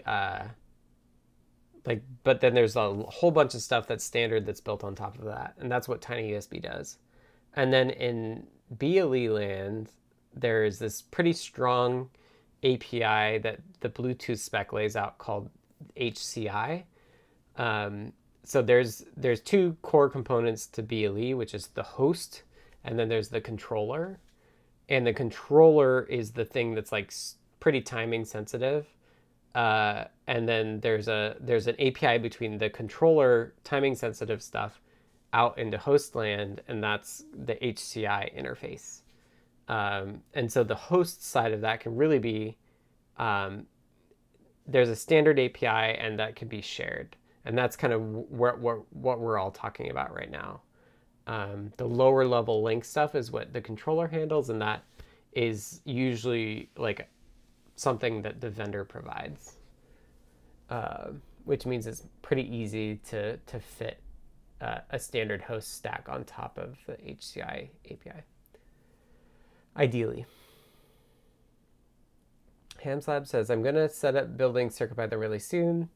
I let a friend borrow my Linux system while I fixed theirs, and for some reason things weren't good, so I just reinstalled Linux since this deep dive started. Goodness, that's a lot. Thank you for the explanation. Yeah. I'd much rather have one stack than a lot of stacks to maintain, though. I'll tell you that much. And so one thing that we've been doing is like the MicroPython folks have like 2 or 3 BLE stacks that they maintain. Maintain not the whole stack, but maintain working in MicroPython. And our philosophy has always been to like really pick one. And one of them that they use is Nimble, which is what we're using here. So we're trying to like collaborate with them on maintaining Nimble and changing it in ways that benefit both of our projects. Because, you know, CircuitPython and MicroPython have common problems of being more dynamic than usually these stacks expect us to be.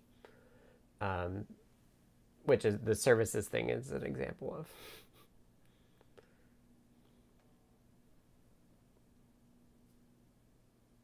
But yeah, lots of details.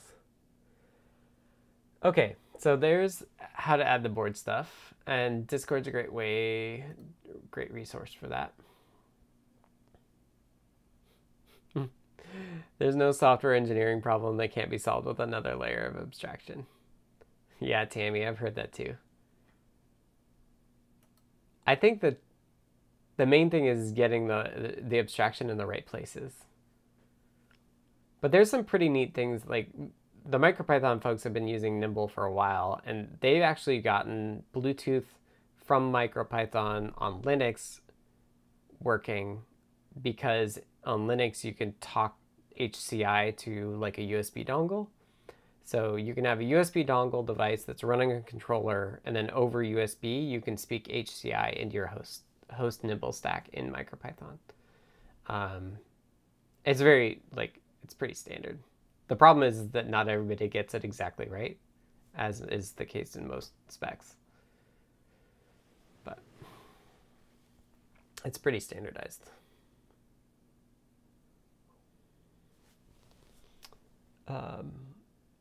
Okay. So what are we thinking? Let's take a look at the implementation for the NRF version and see how it works in NRF,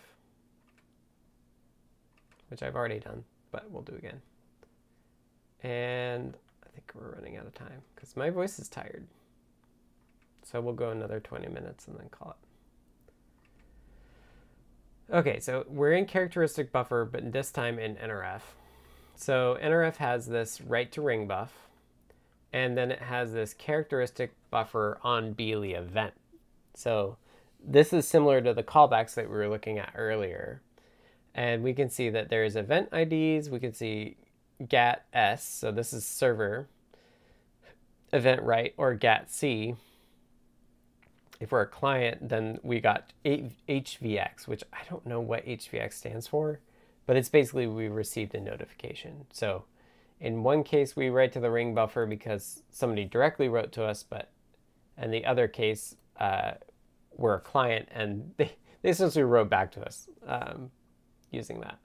So you can see that this use really fuzzes the idea that you have this like one single value that you actually care about.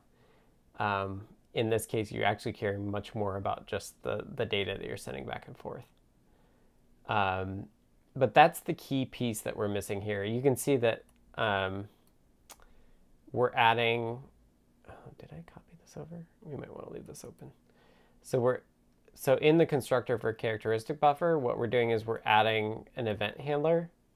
So we're saying like, hey, like whoever manages this event handler, which is kind of a global, like, hey, call this function and give our object back to us if whenever an event happens. And then there's actually like a lot of events that flow through here that we just don't care about. They just fall into this default case.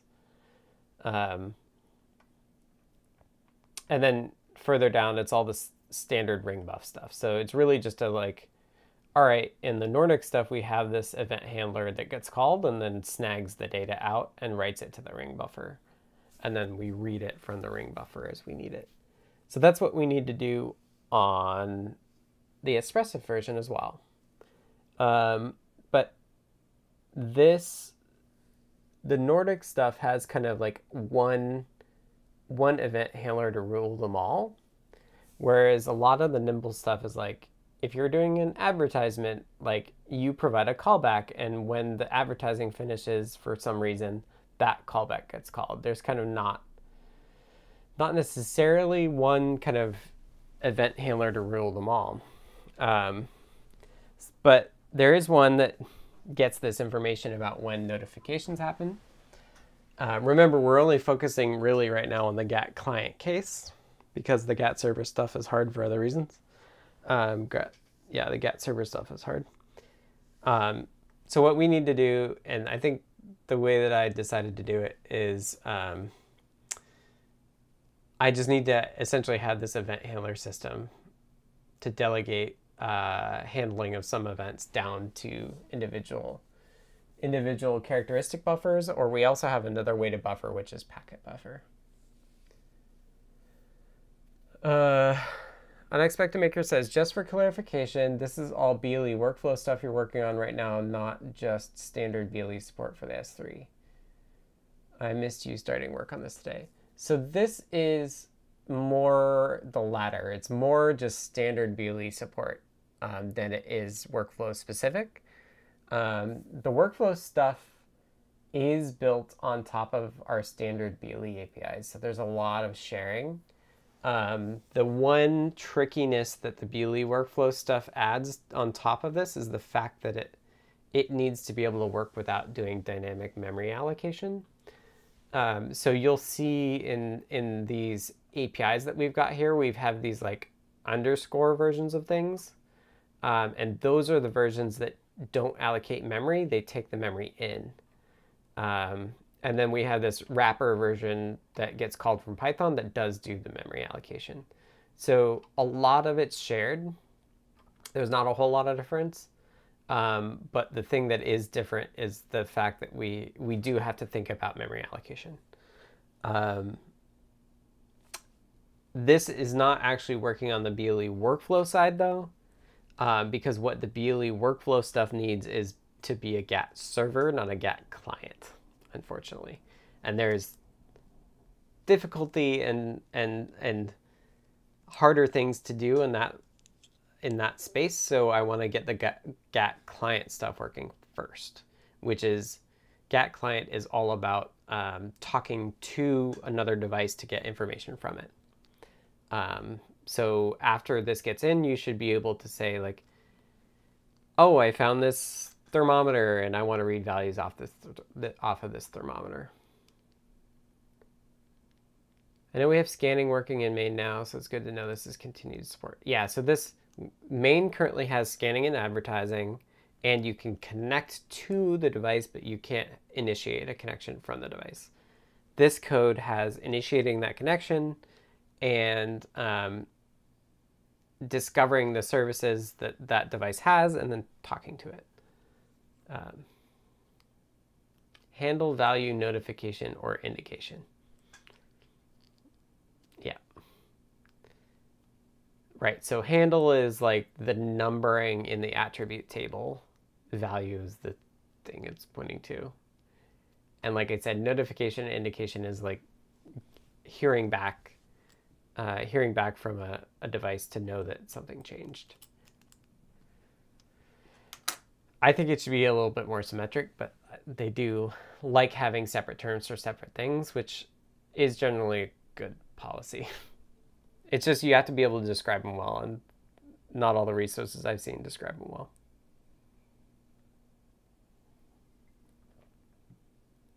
All right, let's see how far we can get, because I did start this. So I've added, let's go back to Espressif. Actually, I think I want to steal this. Let's see if we have this in here already. We don't. I deleted it. Which is good. So you can see that we have the same static handler entry here. And I changed the name of that. I need to figure that out. I should probably move this event stuff, some of the event stuff out so it's shared. So the names are different. I'm going to have a problem with that. But we can do this characteristic buffer on Beely event thing.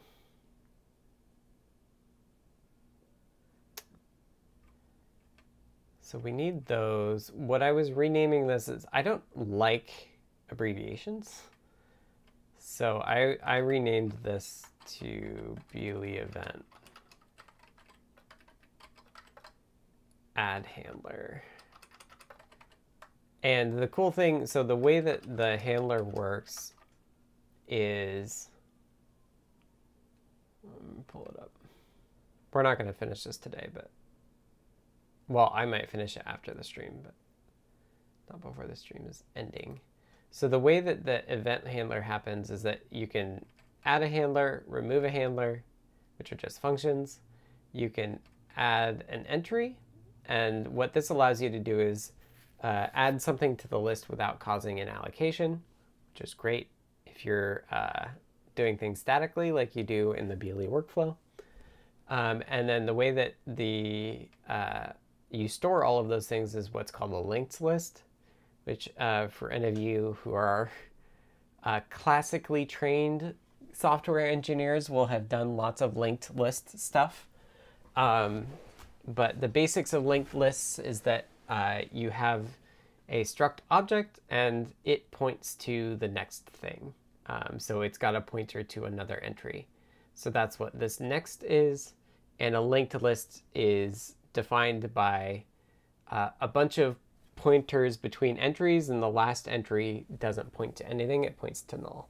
So next will be null on the last entry of that list. The advantage of doing this is that there's a couple things. One is, how do I say it? What's nice here is you can mix statically allocated stuff and not statically allocated stuff. And we also know that the statically allocated stuff will come at the end. It's also nice in that if you need to add more things, you don't need, if you have an array where you're like, everything's right next to each other, if you need to make it bigger, you potentially have to move it and copy it, and that gets really tough. But the nice thing with linked lists is that like the things that you add to it can kind of bring the memory with them, which is really convenient because, so in the case of like the characteristic buffer, in the buffer object itself, we can store its entry for that. So if we look, I'm sure it's in there. So it makes memory allocation and ownership easier to manage. Oh, it's not in there. Huh. I expected it to be. That's interesting. Maybe it should be.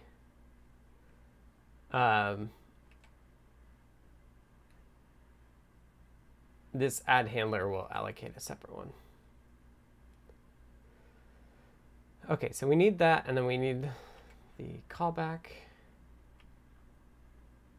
Let's just call it the same thing. Let's copy these two things. This is what I've been doing a lot of. So I take the NRF version and I decide how I want to change it. One thing here is the right to ring buff. I don't actually think I need this. So these critical region things are making sure that something doesn't interrupt what we're doing, which then leads to memory issues. But I don't think we need that here. I don't think we can be preempted or interrupted by something. So I think what we can do here is we can just write it directly. It'll be fine. We don't have a bunch of code that we need to copy in places. It's just one call. And then the BLE event that we're dealing with is different. It's no longer a Nordic thing. Gap event function. So I actually have a second Sublime text open. So you can see this is actually the function type for this, and it gets this type of event. And so that's what this is here. And the param is the same thing. We're going to want to cast it, and then we can treat it as self. And then event here is, it has a type. And then what I've also been doing is, in default, I've been saying if CircuitPy verbose BLE, let's just print f that we got unhandled gap event, which might be redundant. We might get a lot of those prints, but it can be kind of handy, and that's actually what we're seeing right now as well. Unhandled gap event, and then the ones that we want to support. So we're going to actually need two callbacks, because in the Nordic case we get events for both writes and notifications, but I think the callbacks that get the writes are different than the callbacks that get the notifications. So we're just going to do one side of this thing right now. And the way that we're going to figure out that is, I think, in this giant header file. So this is the struct that they give you. So there's usually like a substruct that matches the type. So like periodic transfer, scan request received. It doesn't make sense, a lot of sense to me, that this is in the gap one. It's really not a gap event. It really should be GAT level, but it's complicated, as we've all seen. So this one's interesting. So this says something subscribed to you. So if you're the server, this tells you that somebody's listening and you need to notify. So that's interesting, and that's actually how it gets really complicated. If you think that, you know, you are talking to one other person, but you can actually have multiple connections, and both of those things can listen to notifications of a value. So you have to play some tricks about, like, well, if you only really want to send it to one place, you've got to kind of have a way to figure out who you send it to. Notify TX, this is saying like something finished that you did on the server, and then notify RX is if you're a client and you heard back. So this is the one we care about, and this is actually the type that matches up to it. So what it gives us is, it gives us a buffer of the raw data, a Boolean essentially to tell us if it's a notification or not, the connection handle, and the attribute handle. So what we're going to want to do here is, it's the equivalent of this, and let's delete that because we're not going to use that here. So let's do the equivalent of here. This is an anonymous struct, so I don't actually think I want to do this. I think what I want to do instead is must be a notification, and event handle must match the handle for my characteristic. So we're going to say event, and we want to know if it's a notification. So we're actually going to do notify. Oh, you can't see this other part, but that's okay. Notify rx dot indication, and we want that to be equal to 0. If it's 1, it's an indication. If it's 0, it's not.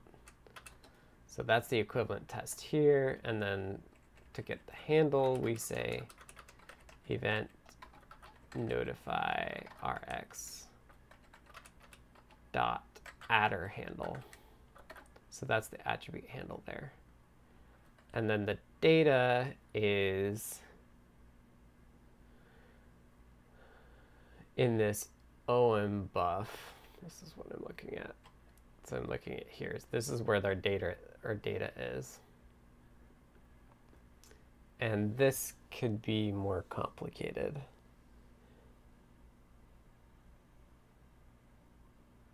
Because it could be non-consecutive buffers, which is kind of annoying.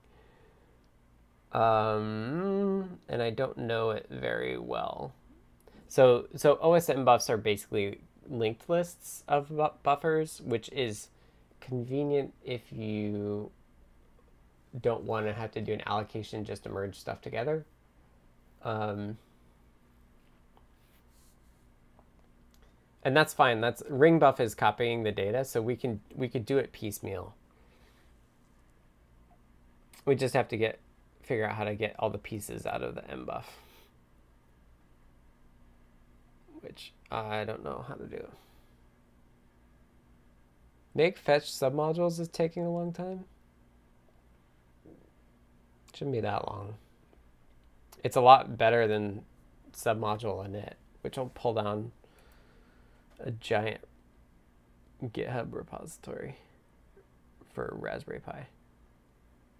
You could do it selectively. Patrick says, has there been any discussion of doing BLE mesh support? I'm not sure why I'd want that, but I'm curious if much discussion has gone on about it.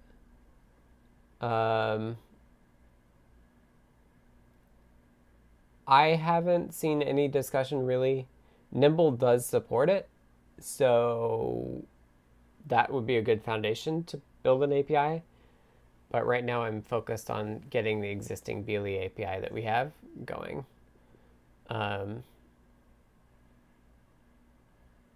I figure we would want to do it at some point, but I also like BroadcastNet. But that's my bias. I don't know. I'm not sure I've seen a lot of people doing BLE mesh. So if you want to add it, that'd be great. Yeah, exactly. Good community project. I mean, that's the advantage of doing something like Nimble, right? Is like we could add a BLE mesh, we could add BLE IO and BLE mesh APIs that were just standard. I don't know. I think it makes a lot of sense to have a common stack. Hamslab says it's doing a boat ton of clones. That's what fetch submodules does. We have a lot of submodules. And did we merge in the ST one? I think I did. So yeah, there's even more. We have a lot more ST ones now. All right, so the next thing that I'm going to have to do is I'm going to have to figure out how to split apart this OM buff stuff.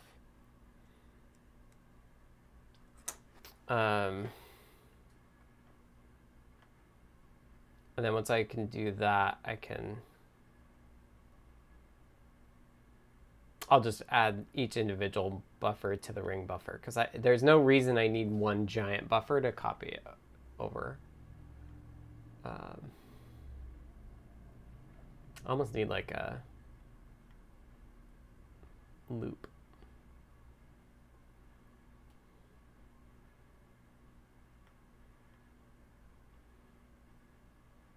I'm sure there's an example in here somewhere.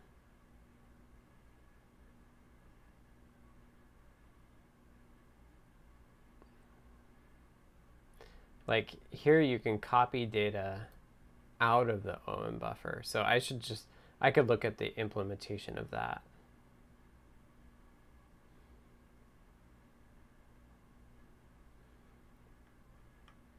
And see how they loop through it. Just do that.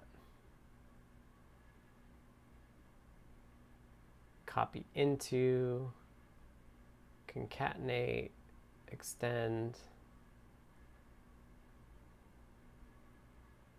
pull up. I don't know what that means.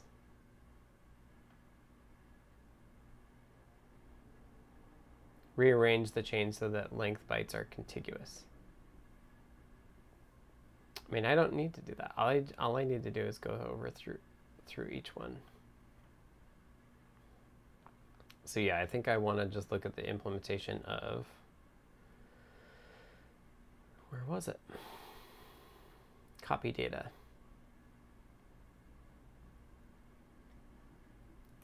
If I just steal this. I don't see a way how to just say like for every mbuff do this. It is really nice that it's open source. Copy data. Apache Mining offers the world's first fully open source BLE stack. Comply with Bluetooth 5.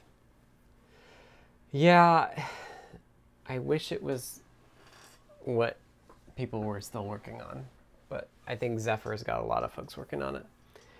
All right, it's 4:01. My voice is tired. I'm gonna try to actually get this going today.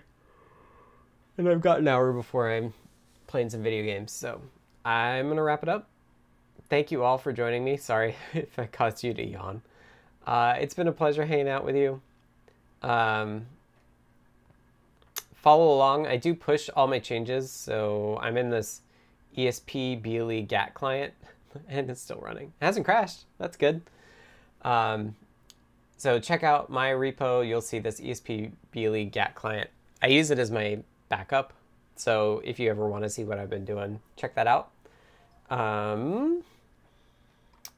Let me just pull up my notes to make sure I don't forget anything. As always, I'm sponsored by Adafruit to work on CircuitPython and do all this BLE stuff and do these streams, so please support them. They support me. You can support them by going to adafruit.com, doing some stuff there. If you want to hang out with me and everybody that you've met today through the chat, please join the Discord, adafru.it/discord. That's where we hang out all the time. There is a CircuitPython dev channel that if you're trying to build stuff, that's a great resource. If you're trying to do internal stuff, core stuff, that's a great place to start.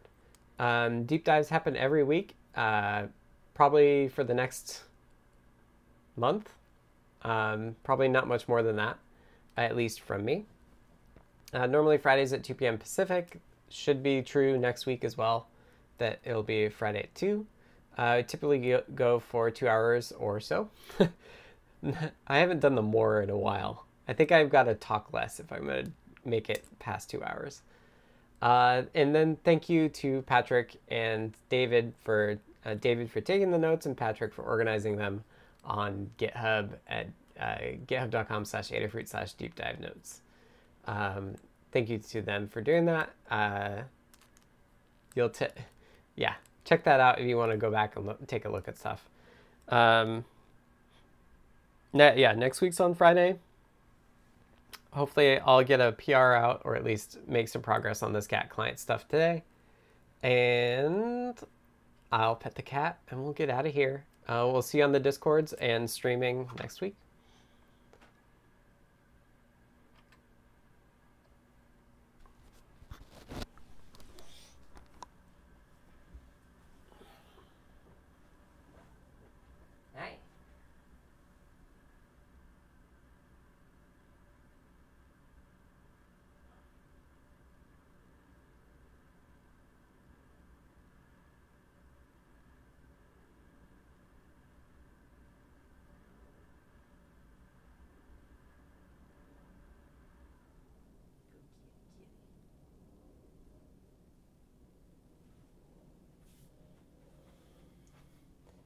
All right, have a great weekend, everyone.